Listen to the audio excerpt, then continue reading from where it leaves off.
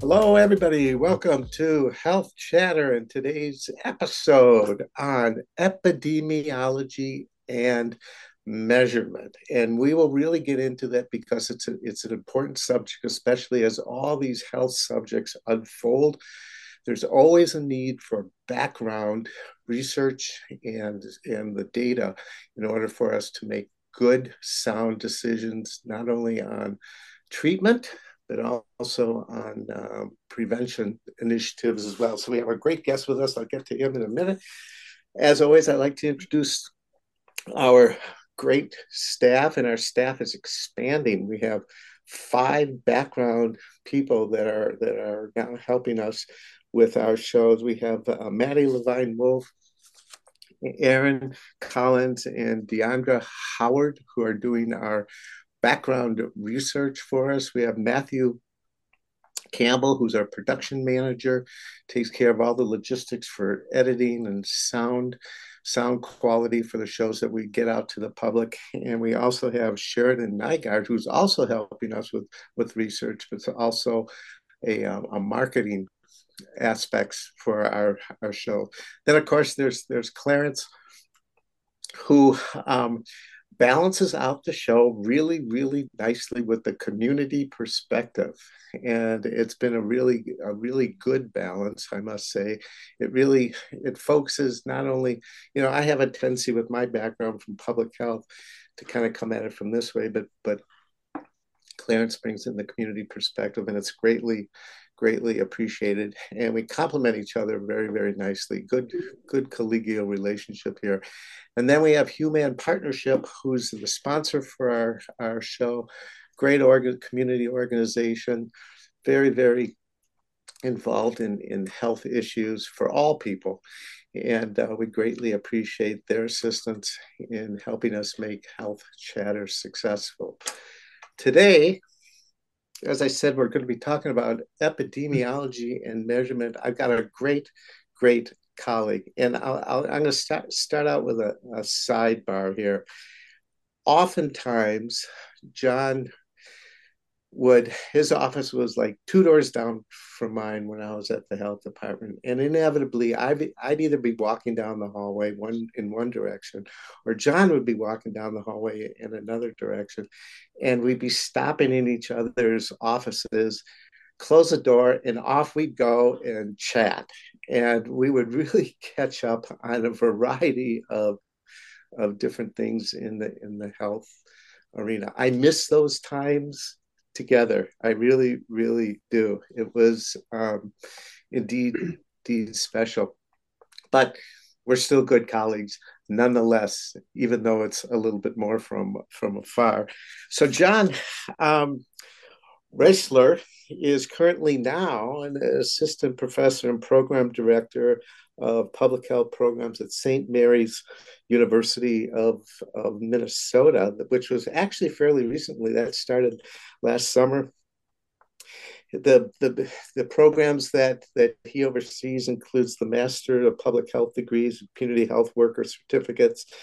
Before joining St. Mary's last summer, he served with the Minnesota Department of Health for over 33 years. Wow, long tenure.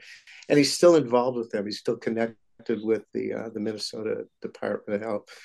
It was always interesting whenever there was an epidemiological oriented question.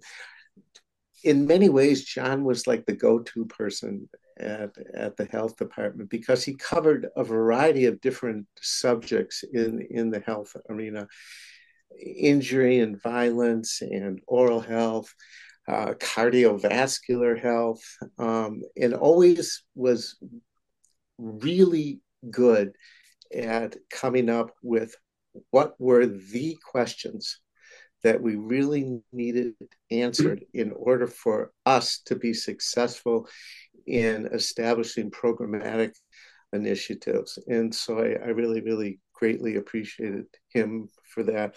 Recently, John co-authored an article that came out in Public Health Reports, Trends in Deaths fully attributed to alcohol in the state of Minnesota. This is from the year 2000 to 2018.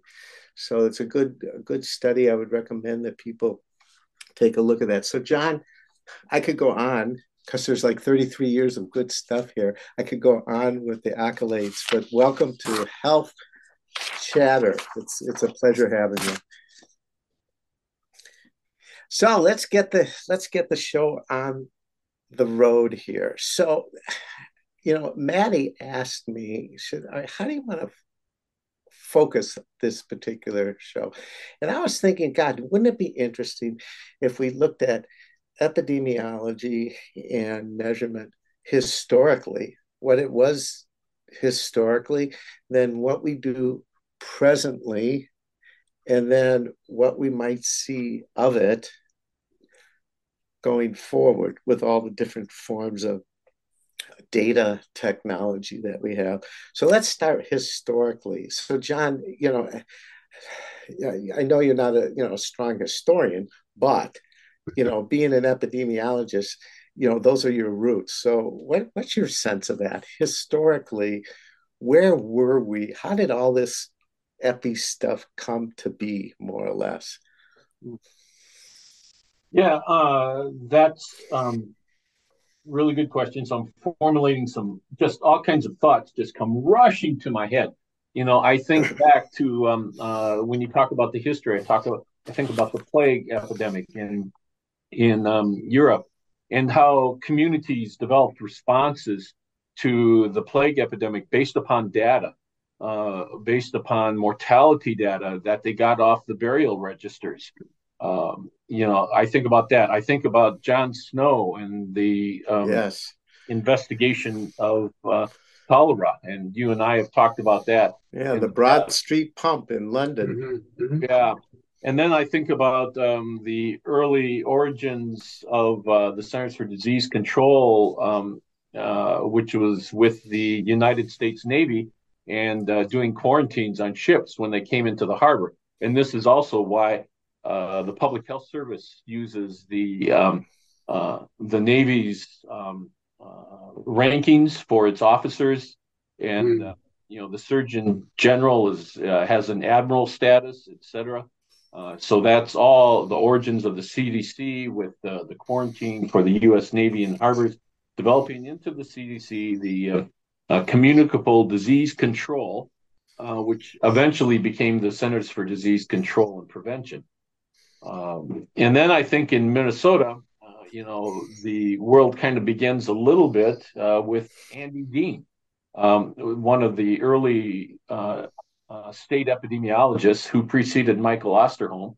And, he's the one who developed the original EpiInfo, which is a tool used by epidemiologists around the world for doing all kinds of investigations. And then we think about Mike Osterholm, of course, and the work that he had done as state epidemiologist in Minnesota. So those are just all the things that come flooding into my mind when I think about the early parts. And I think to your point, a lot of it starts with infectious disease. And that's really where epi has its roots, whether you're looking at plague, whether you're looking at cholera, whether you're looking at influenza, whatever the case may be. COVID. Yeah, and now COVID, it's the origins of epidemiology really are with infectious disease, and that's really the sexy part, uh, of of epidemiology. And of course, what brought me originally into epidemiology, I think, was all the work going on around HIV when I was in graduate school, and I thought I was going to grow up to become an HIV epidemiologist, and uh, epi job up in North Dakota. I applied for the HIV epi position. And then when I got there for the interview, they said, sorry, it's already filled, but we do have a diabetes epidemiologist position available. I go, I don't know anything about diabetes, but yeah, I'll take it.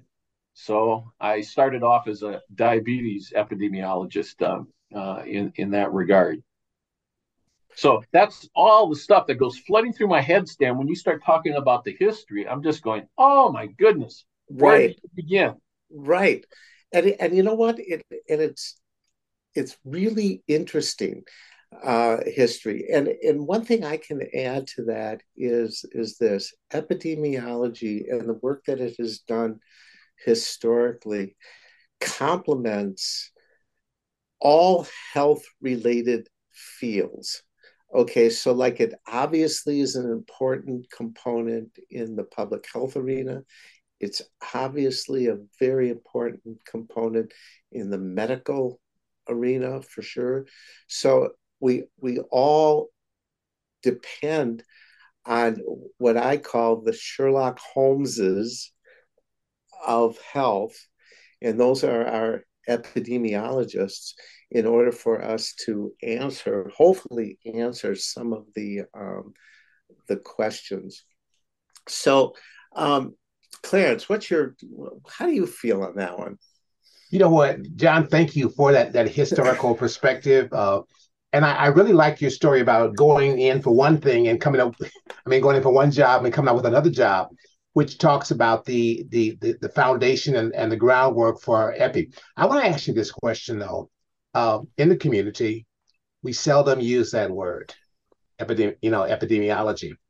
Why is it important for us to really know this topic or know something about this topic? Because I personally, I told you my story. I couldn't even pronounce the word for about 3, 4 years. Mm-hmm. Why is it important for community people to really understand the importance of this work and why they should be more knowledgeable about it? Yeah. So I have a similar kind of story, Clarence. In response to that, I think about the first person who I met who was involved with epidemiology. So I was working at the University of Minnesota as a research assistant um, in admissions and records, doing institutional research. And one of the grad students that was there in doing some work was a woman by the name of Julia Wanamaker. And I said, "So, Julia, what are you studying in graduate school?" And Julia says, "I'm studying epidemiology." I said, "Oh, the study of skin." And she just laughed. I mean, that shows my ignorance at the time, you know? Yeah, So, and yeah. she says, "No, that's dermatology. I'm studying epidemiology." And uh, you go back to the root words of epidemiology, and so it's epi upon demos, the people. So just like mm, demography, so epi, like in epidemics, it's what is upon the people, the study of epidemics that happen and occur to the population. And the demos is the population really is the emphasis, where a physician takes care of an individual, an epidemiologist and a physician. If you think about the work that they do, is diagnosing and prescribing to a large degree, and so they do it for individuals. An epidemiologist does this for populations. It diagnoses and then it comes up with the best interventions at a population level versus an individual level. So this is kind of the hallmark of epidemiology, and to a large degree, when you think about public health origins, and I think about my training in public health, and I think about the kind of the triad of public health workers in a local public health, and you'd have a public health nurse, and you'd have a sanitarian, and you'd have an epidemiologist. That was often the basic triad for local public health. So EPI doing the investigations, and originally starting off with infectious disease, often doing the gumshoe piece. They often talk about gumshoe epidemiologists following up on STDs and tuberculosis. So those kinds of things have changed over time. The topics have changed, but many of the tools still are with us. You I don't know, know if that helps, Clarence, but it yeah, does. Thank you.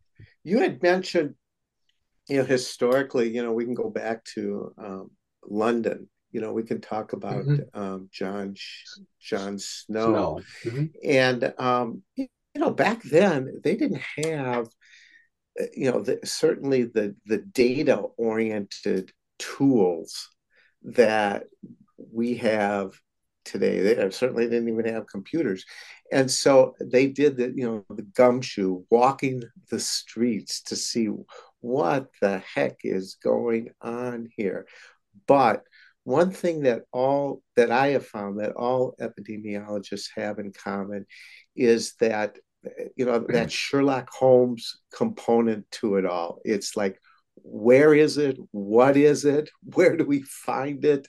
They know how to ask the hard questions that many of us in the health field don't know, but we depend upon epidemiologists to address it and answer those questions for us. So moving forward, though, historically, I mean, John, you talked about infectious diseases, but then, thanks to Maddie, in the 80s, we started looking at injury and violence. I mean, we started measuring what we deemed as health-related issues. Yeah. So the one of the first things that comes to mind there, as you talk about, is the work on the homicides in Atlanta that was done by CDC. So homicides was, very much considered to be a criminal justice issue. And they were having an outbreak of homicides in Atlanta. And I'm not quite sure who the individual was, but they said, well, what if we applied some public health approaches to studying the homicides? And so CDC stepped in.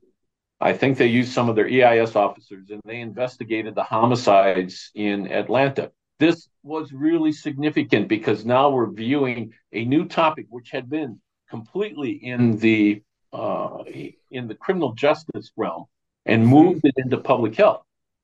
Now, the big change that we've seen over the years, of course, is with the violent death reporting system, the National Violent Death Reporting System and the Minnesota Violent Death Reporting System. I was PI, the principal investigator for the Minnesota Violent Death Reporting System up until my departure from the Minnesota Department of Health. One of the works that, some of the work that we initiated while I was there was developing a dashboard, which just within the last couple of weeks, that dashboard for Minnesota Violent Death Reporting System has gone online and is available at the Minnesota Department of Health's website. Finally. Part of it, yeah. This is decades of work. I remember back, we were starting to work on this, and I remember working with Dr. Neil Holton at the time, who was medical director for St. Paul Ramsey County Public Health. And he was such an advocate for a data-based approach. And we had, at that time, basically death certificate data. And one of the things that was very much a controversy at the time was firearm deaths, gun deaths. Yes. And it's still a hot topic. But Neil said, let's look at the data. And he took this to the Minnesota Medical Association. And lo and behold, about 75% of the gun deaths were suicides, not homicides. Everyone's talking about homicides, but he says, let's actually look at the gun deaths. And 75% were suicides. That changes the whole conversation when we start talking about firearms. So this is doing a data approach, bringing data to different topics, including things like homicide and suicide, which it's not been thought of as a public health issues, and bringing a public health approach to these. Another example of coming in using a public health approach is within motor vehicle traffic crash. And we've had significant reduction on that. And you know what? Public health is not the lead agency for reducing motor vehicle crash deaths. However, it is a public health approach that is being used to address the problem of motor vehicle crash. The lead agency really at the governmental level for doing that is NHTSA, the National Highway Traffic Safety Administration, which was initially started and I believe has continued to be led by a physician in its work. And so they've utilized a public health approach to addressing the problem of motor vehicle crash. So it's not just public health that gets to use the public health approach. It's other agencies, other organizations, other governmental entities. And epidemiology is part of that because that, in essence, becomes the understanding and the tools that you use to analyze the data that's coming in. Correct. One thing I have realized that you oftentimes the public could often ask the question, what should a Department of Health be responsible for? And you know what? If epidemiology isn't part of that answer, then I think we've really lost it, because epi and the data and the answers to the questions that we have are vitally important for all of us in order to be able to address any of the health issues that we're looking at. Clarence. John, once again, you said a couple things that really just kind of struck me. And it was that story about Atlanta, the murder rates, those kinds of things. And when taking a look at it, or when you're talking about the issue around gun violence and things like that, people hear gun violence, and I'm speaking from a community perspective. And people hear about gun violence, they usually think it's about in a certain area, certain groups of people, those kinds of things. But using epidemiology, you were able to sort that out and say that most of that was suicides. So I think that the thing that I would ask you is this: is how can community use epidemiology in their work to create a better narrative? Mm-hmm. So I think back to the questions that often got asked of me, and some of the ways communities have used this, using, for example, the issue about gun violence. We had some of our early data, hospital data, available on the health department's website within a section called MIDAS, the Minnesota Injury Data Access System. So within MIDAS, you could look at hospitalization data. And I remember a person working for a nonprofit called me up once and says, "Hey, John, I'm looking at your numbers here on MIDAS for hospitalized firearm injury, and it seems like things are ticking up for Minneapolis.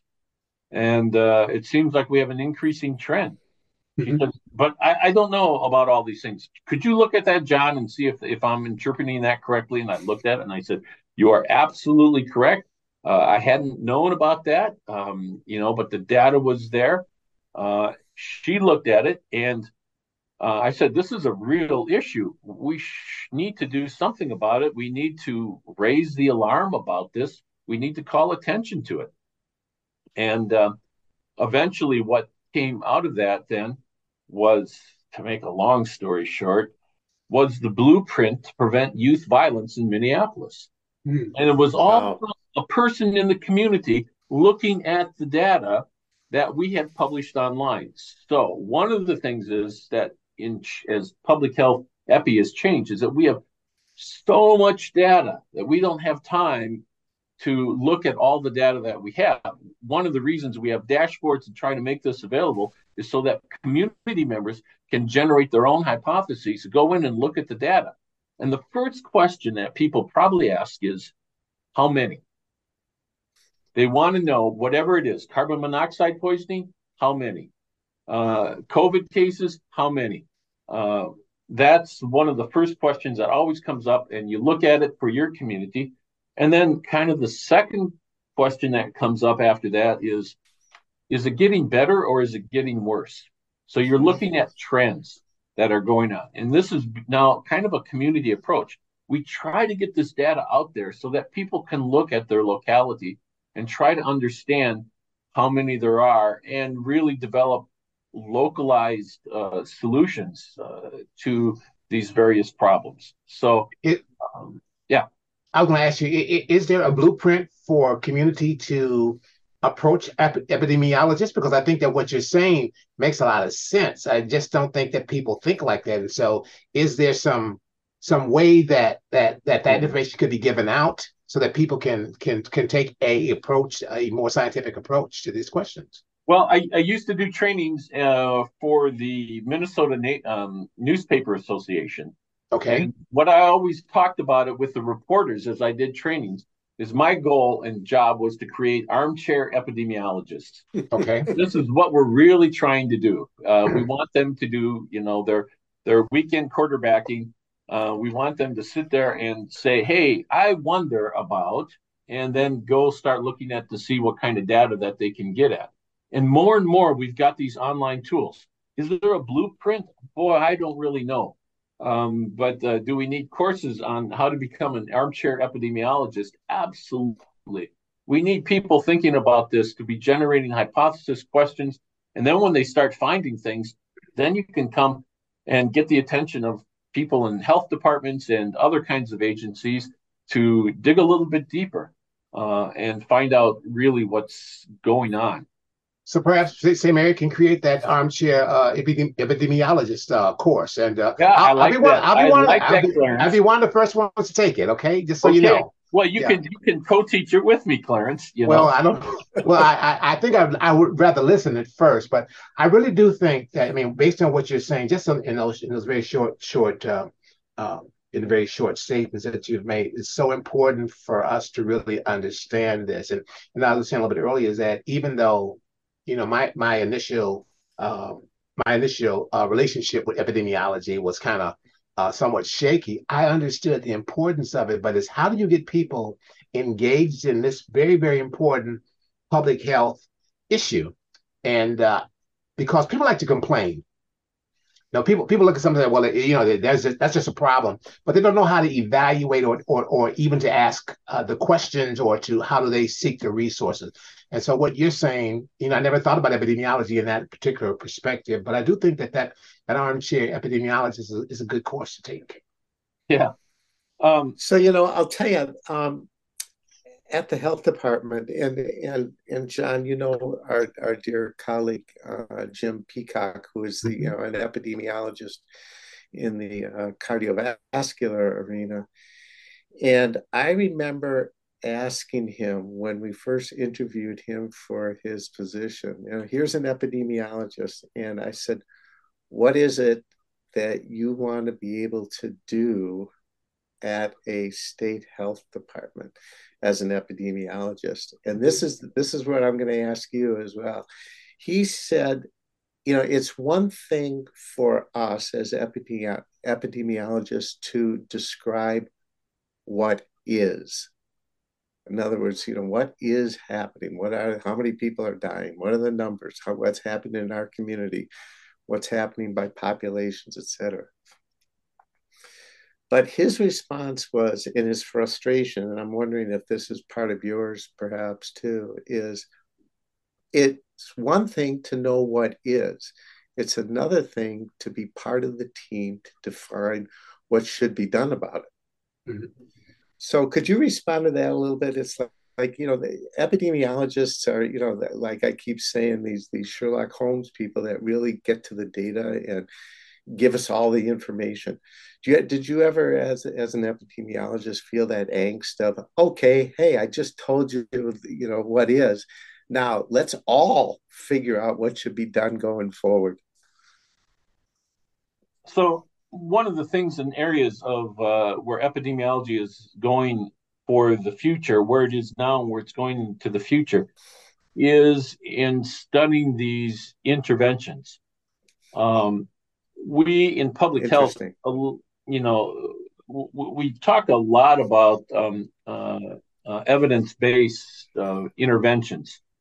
But if you look at the concept of evidence-based interventions, you see it's really a triad of a three-legged stool, of which one is the scientific evidence, but the other two being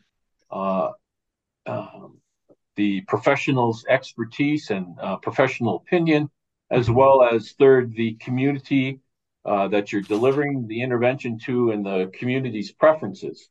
What you would do for an American Indian community is not the same what you might do for a majority culture community. And so a lot of times that weak leg on the stool is the science-based. Now, you can still have an evidence-based intervention, but the science may not be there yet.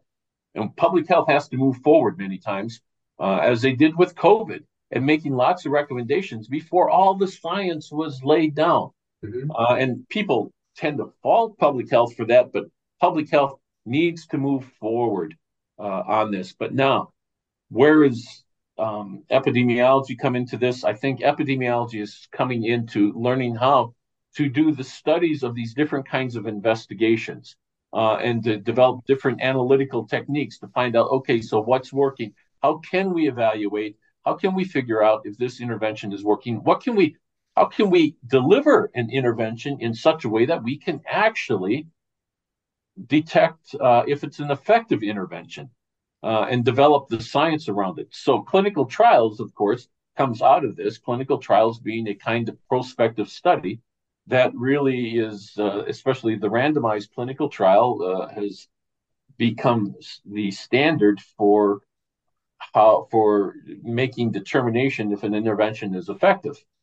But of course, there are some ethical limits on randomized clinical trials, such as you say, well, does smoking really cause lung cancer or not? And you can't randomize a group of individuals and have one group smoke cigarettes and the other group not smoke cigarettes.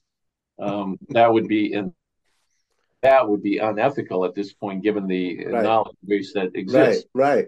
So sometimes, depending on what the disease, the condition, the population you're looking at, you have to develop other analytical techniques for looking at the effectiveness of various interventions. I think back to a study we had looked at for preventing diabetes in urban Indian youth. And we had 4 schools to work with. It was a very small group that we had, but we used a study design so that everyone would get the intervention so that we could be ethical, but we had delayed onset of the school. So we started each school sequentially about a year apart from each other so that the last school would have the most years of non-intervention so that we could really look and see if we could detect differences in the schools. So this was a community trial. And of course, now this is a whole area of epidemiology, the development of the methodologies around community trials. That's really important. And I think that's one of the things, Stan, that we get at what's the role for epidemiology. And it's developing this toolbox. When I think of epidemiology, I think of a toolbox. And Stan, you alluded at the beginning of all the different areas and topics I've worked in. And you go, yeah, epidemiology is a toolbox that we can take to different diseases and conditions. One of the joys as an epidemiologist at the health department level and the state health department level is attending the Council of State and Territorial Epidemiologists, because they have EPIs dealing with all these different kinds of topics. And you don't go to just your own topic. You go to different topics and you say, now that's a really interesting methodology that they're using. I wonder if I could use it with my topic. And that is, I think, one of the hallmarks of epidemiology is this toolbox and applying these tools to different problems and then developing new tools for problems that we have coming ahead of us. And help build more creative interventions then. Yep. From them. Absolutely. So let me ask you something. And also that alludes to the thing that Clarence, or as Clarence was kind of alluding, I came in, for example, wanting to be an AIDS or HIV epidemiologist and ended up working on diabetes. How can you do that? I knew nothing about diabetes. What I did know is I had the basic toolbox for epidemiologists. Give me a disease, I can do a lit review and figure out about any kind of disease. But what I have learned as an epidemiologist is I've got a whole bunch of tools that I can apply to the investigation of that problem. So let's talk about these tools a little bit. Okay. So, you've been involved in this arena a long time, and the tools have become more sophisticated. Okay. Certainly the data-oriented tools. For our listening audience, just imagine for a second, if you look just at COVID, which is, right up front and center for all of us, how quickly and efficiently we were able to gather information about what the heck was going on, not just, in state by state, but, country and worldwide. Think about how quickly we were able to do that and the implications that quickness had on the development of vaccines and interventions. So, John, just for a second, woe these years, think about the level of sophistication of the tools that you have. Mm-hmm. So when I first came to the Minnesota Department of Health, and I first came to the Injury and Violence Prevention section, which was about 1991, I think, on this. I started off at diabetes and in chronic disease and cardiovascular disease at the health department, then moved into injury. I came in at injury at 1991, and I remember the only data that existed was mortality data. Yeah. And, that's really kind of the first place you start with epidemiology and with the work we do is always with the mortality data. If you're going back to, it's the number of deaths. But the significant thing that began to change was the use of non-fatal data. So one of my first project that I was hired to work on was the development of the Traumatic Brain and Spinal Cord Injury Registry, which used hospital data. So we started counting all hospitalized traumatic brain and spinal cord injury cases. Then the next piece is we got a grant from the CDC to investigate using hospital discharge data for all kinds of injuries, not just TBI and SCI. So we started looking at these different injuries and trying to understand them. Then we started looking at violence related to that, not even injuries, but looking at things like intimate partner violence, sexual violence, abuse of head trauma, especially as it relates to the child abuse and neglect. So those are some of the changes as we move to non-fatal data. There's also, we've seen increased dependency and need and use of survey data within the public health and with epidemiology. And of course, BRFIS, now the Behavioral Risk Factor Surveillance System, being a real key part of that to understanding what is going on in understanding behaviors. And of course, that develops behavioral epidemiology, which is a big growth area, and lots of people are behavioral epidemiologists now. This is a very important work, dependent on surveys. Surveys are struggling, but that's another whole conversation. You probably ought to do one show just on just on survey, right? Just on the survey work. And we also use the Minnesota Student Survey. But the big change that is coming right now, and it's come to a large degree because of COVID, but it's come because of all the work that has gone on before, and that is the real-time data that is coming from hospitals. Yes. Right now, the groundwork was laid a long time ago with meaningful use of data. So all hospitals have to submit their admission, discharge, and transfer data to health information organizations and health information exchanges. When they're required to do this, they do it.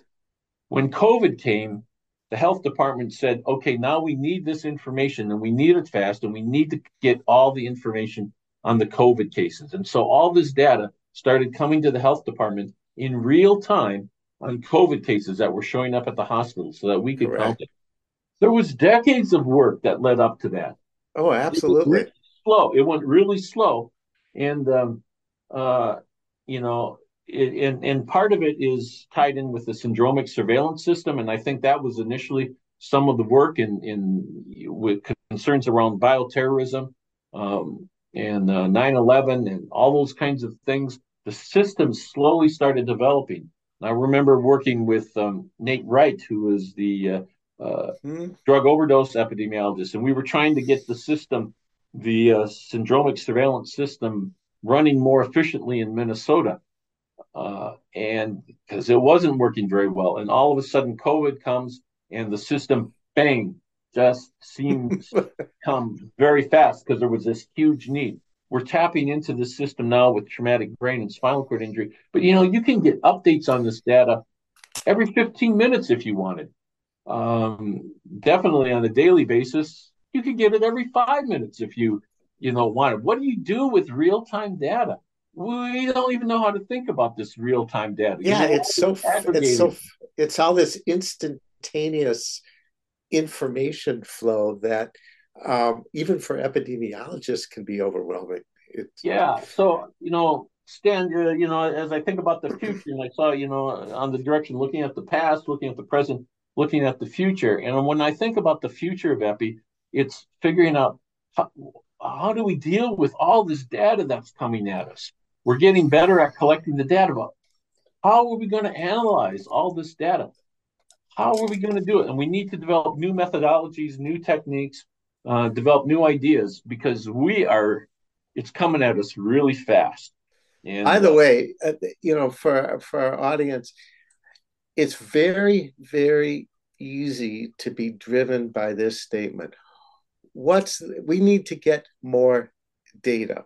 We need to get more data. Well, I can't tell you how many times I would say, excuse me, before we have so much data that we don't even know what the hell to do with it all. The real thing is knowing in advance what the questions are, then go to the data to determine whether or not the data can help you answer your question. If not, then get more data. Then one other thing, and then I'll get to Clarence here, is, and John, you reflected on this idea of surveys. Well, I remember when we used to call people on landlines, okay, to get survey information and to interview people. And then all of a sudden, everybody's got away from landlines, and then we had to use cell phones, and then trying to get a hold of people was a whole different ball game.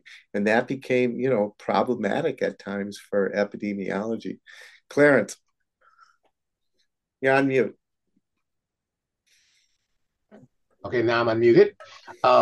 So we talked a lot about the pandemic and some of the challenges that we had. I want to ask you a question. In this new era, what are some of the challenges Epi might be facing in this world of fake news? Okay. So I've been thinking a lot about this in Stan and Clarence. This might be another topic. But one of the challenges that we have, I think, within public health, epidemiology, specifically public health more generally, is the impact of the pandemic on the public health workforce. We lost, I'm looking at, we've been looking at some of the work by J.P. Leiter at the University of Minnesota on the workforce, public health workforce. From 2017 to 2022, I may be slightly off of my numbers, but it was about 75% of the public health workers 35 and younger left the workforce, left the public health workforce. Overall, about 50, just a little short of 50% of the entire public health workforce from 2017 to 2022 left public health, city, county public health. It has been really devastating to public health in terms of the pandemic. The workforce is an issue. And we have another issue, which, Stan, you're part of it. I'm part of it. Clarence, I'm sure you're probably part of it here too, is the graying of the public health workforce. All the boomers who are heading into retirement are taking all this institutional knowledge with them. And we're trying to figure out how to do that. And we were talking before we started the show about different ways of trying to retain some of the institutional knowledge and transfer it to the upcoming generations of epidemiologists. And I know that's what I work with at the Minnesota Department of Health now in a part-time position, trying to transfer some of this institutional knowledge. This is really important. This is one of our challenges that we have.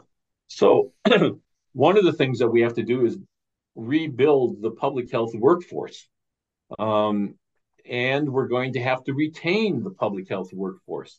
These are very important things. We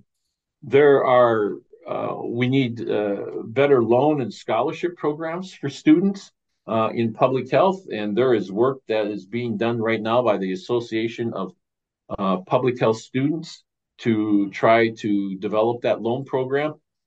Senator Smith was very instrumental. Minnesota's Tina Smith was instrumental in getting in the last appropriations bill that was signed on December 29th, authorization for a public health worker loan program. Unfortunately, even though that was in the appropriation bill, there was no money in the appropriation bill for the public health workers. Now, as Stan mentioned at the very beginning, I work for St. Mary's University of Minnesota. We're very conscious of the financial pressures upon the students that we're working with. And we, in particular, work with our students, usually are working full time and just taking one class a term with us. They do have to deal with real financial pressures. They're starting families, etc. And a loan program would really make a difference. Now, I'm going to give one little pitch here for what St. Mary's is doing and how they've stepped up to the plate to rebuilding the public health workforce. The tuition at St. Mary's University has been $700 a credit, and the program has been 42 credits along. It takes 42 credits to graduate for the MPH at St. Mary's.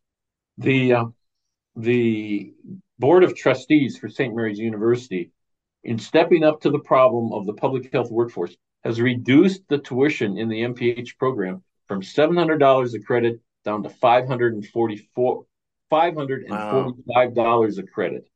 This is an incredible, yes, and tuition in just about any other program has gone up at St. Mary's and really any place else.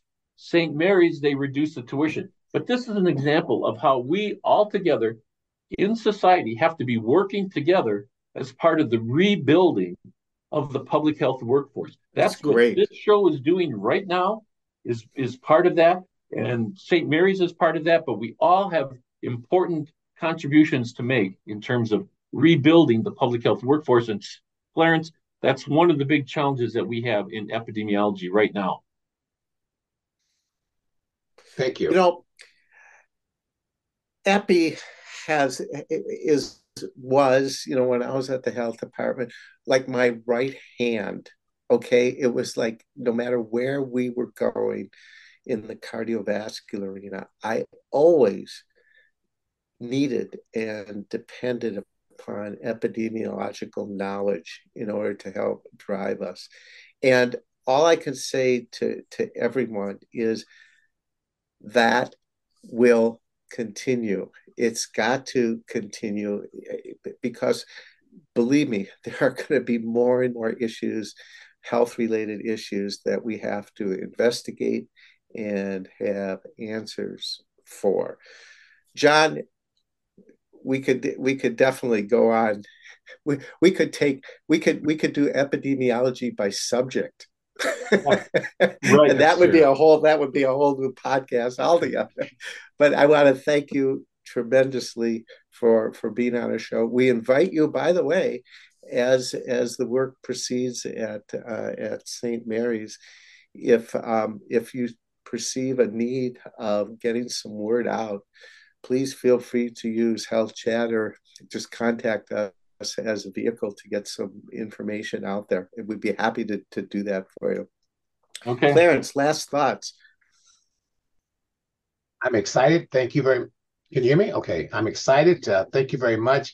Really, I appreciate you and would love to be supportive of any kind of work that you're doing around epidemiology, and especially as it relates to the community. I think that it's important for us to really understand the importance of this, but also to be engaged in the work and the education. And I will tell you this, every time I get a chance, I always tell people, public health, I drank the Kool-Aid. So I'm really a strong proponent, you know, to all young people, like, try public health.